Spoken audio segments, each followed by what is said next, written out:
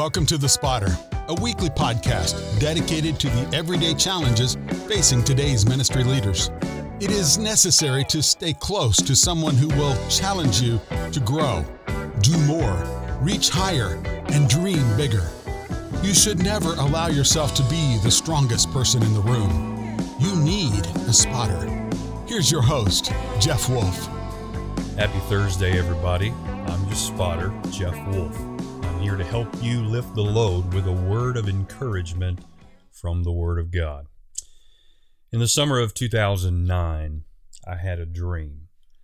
Out of the dream, the Lord instructed me to launch a massive outreach campaign, birthed from a 9-month revival. It wasn't until recently that the Lord reminded me of that dream. I've hesitated sharing this because I've never been one to call myself a prophet. I just speak what the Lord puts in me. But after recalling this dream just a few days ago, it became clear that it has prophetic significance.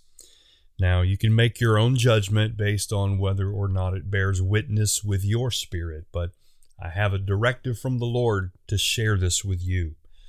As I prayerfully consider this dream again, now 11 years later, the Lord brought me to Isaiah 61. The Spirit of the Sovereign Lord is on me, because the Lord has anointed me to proclaim good news to the poor. He has sent me to bind up the brokenhearted, to proclaim freedom for the captives, and release from darkness for the prisoners, to proclaim the year of the Lord's favor and the day of vengeance of our God, to comfort all who mourn, and provide for those who grieve in Zion, to bestow on them a crown of beauty instead of ashes, the oil of joy instead of mourning, and a garment of praise instead of a spirit of despair. They will be called oaks of righteousness, a planting of the Lord, for the display of His splendor. They will rebuild the ancient ruins and restore the places long devastated. They will renew the ruined cities that have been devastated for generations. I want to talk to you for a few moments today about the spirit of despair. In this passage, Isaiah was prophesying of the coming Messiah. Jesus would stand up in the synagogue, read this prophecy, and say, "Today this scripture is fulfilled in your hearing," meaning he was the one about whom the prophet Isaiah had spoken. The context in which Isaiah wrote this prophecy was the current state of the city of Jerusalem. The city had been torn down. The buildings were in ruins. The walls of the city were broken down. The Israelites were mourning the loss of their promised land. They placed ashes on their heads, sackcloth on their bodies, and shame on their faces. They grieved the judgment of God that was upon them. They were hopeless, helpless, and in despair. Isaiah's prophecy was of the Messiah, who would come under the Spirit of the Lord to give them good news, to bind up the brokenhearted, to proclaim freedom to the captives still in Babylonian captivity, and release from darkness the prisoners. Now, the prisoners in Hebrew is pekakoach. In the masculine form, it means opening of the eyes. God's people were in a prison of their own perception. Think about this. A prisoner does not have to be one who is physically confined to a cell, but you are a prisoner if you are confined by your own failure to see. Isaiah's prophecy declares that the Messiah would release the blind from their darkness. I'll come back to that in just a moment, okay? Isaiah goes on to prophesy that the Messiah who comes will end their mourning, wash the ashes from their head and replace it with a crown of beauty, which is a basic headdress, remove the bitter cup of mourning and give them oil, and to take the spirit of heaviness, their mantle of despair, and replace it with a mantle of praise. Despair is translated heaviness in the King James. The word Hebrew is keheh, meaning dim or dull, faded or faint or colorless. God's people were cloaked in a mantle of darkness. Their eyes were dim. Now listen to what I'm about to say. Despair is a spirit. The spirit of despair affects your perception. What do you see? How well do you see it? What is constantly before your eyes? What is the lens through which you view what's going on around you? A spirit of despair is what will cause men to call the truth a lie. It was a spirit of despair that caused a woman in Luke 13 to be bent over. The scripture said on a Sabbath, Jesus was teaching in one of the synagogues, and a woman was there who had been crippled by a spirit for 18 years. Think about that. That's spirit with a small s, not spirit with a capital S. The word is pneuma, which is translated breath. A spirit was breathing on her to keep her bent over and crippled for 18 years. She was bent over and could not straighten up at all, the scripture said. When Jesus saw her, he called her forward and said, "Woman, you are set free from your infirmity." Then he put his hands on her, and immediately she straightened up and praised God. The same spirit that kept that woman in that bent over state has had us in a bent over state with a spirit of despair breathing on us. When she was bent over, her view never changed. Think about this. All that was in her field of view was where she stood. She couldn't straighten up enough to see where she was going. That's where we are. We are bent over by a spirit of despair. We are so brainwashed with the demonic propaganda of the here and now that it has crippled our ability to look ahead by faith. Lord, touch us that we might straighten up and see what is coming for those who seek your face. The spirit of despair will control your perception. We need a vision change. The spirit of despair has gripped our nation in the wake of many recent events that have hit us where we live. Love me or hate me, I'm going to tell you, the spirit of despair in this nation is directly connected to our perception. And our perception is being largely formed by the information we are fed. Those who know me personally know that I'm a news watcher. I like to be informed. I like to expand my view beyond the limits of the space I occupy in the world.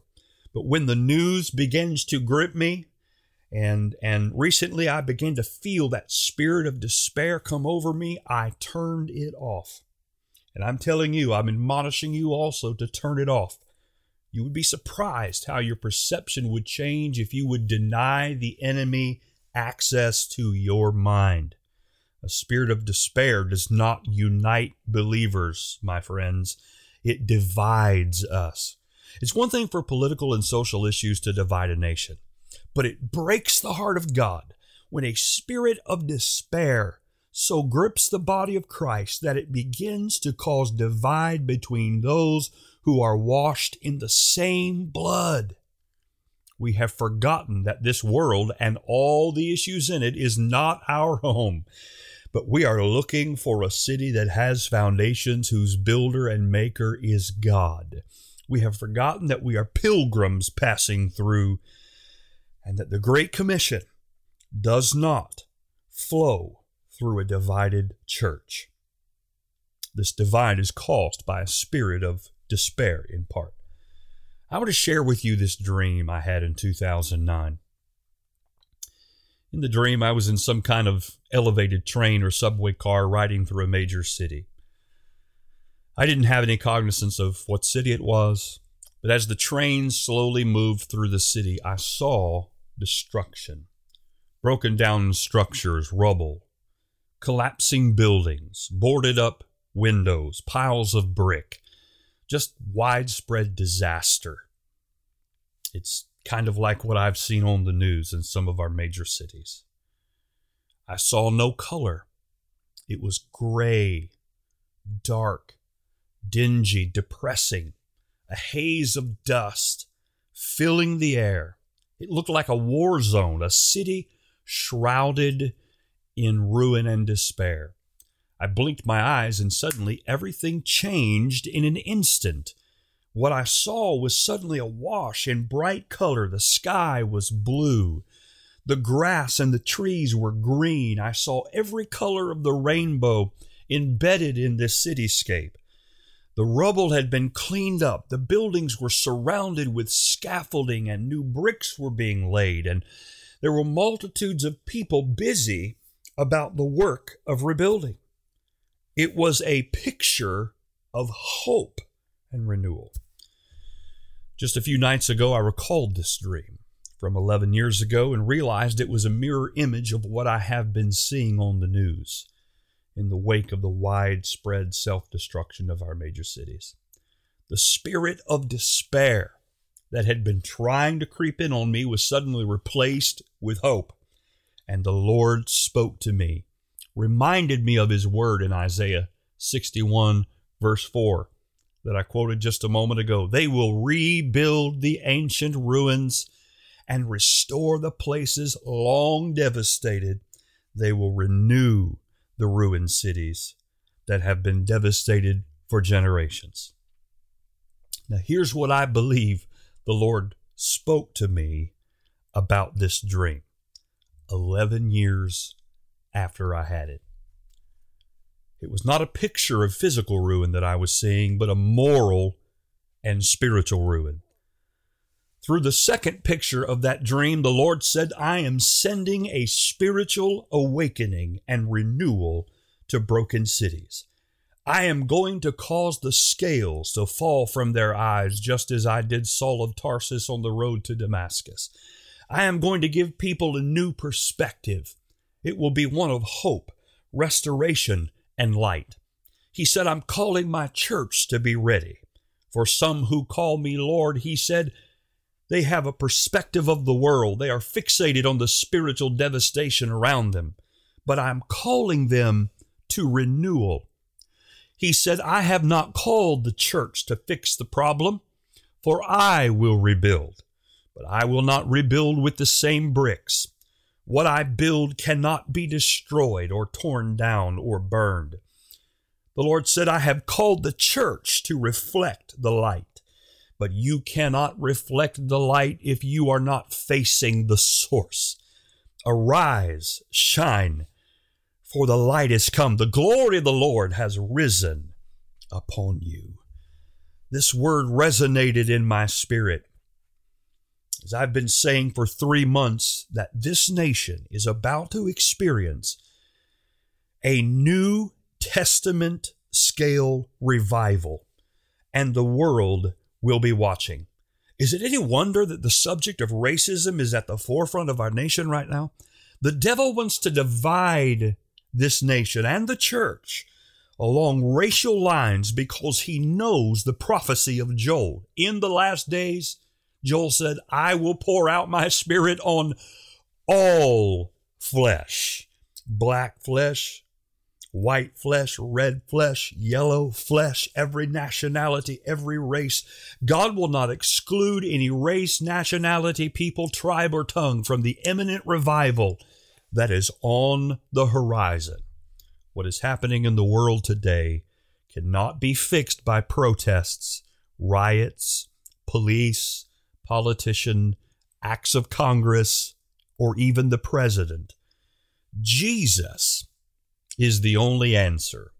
Jesus is the only one who can bring good news. Jesus is the only one who can bind up the brokenhearted. Jesus is the only one who can free the captives.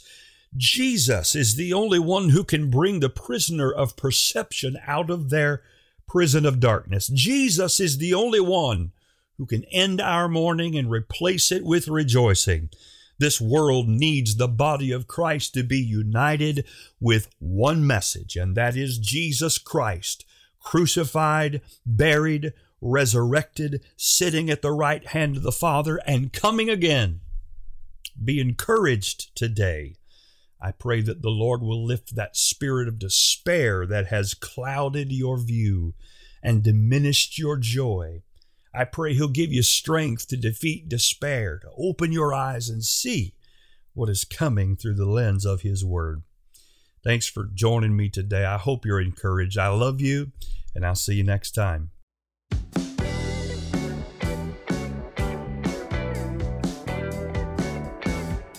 Thank you for joining us today.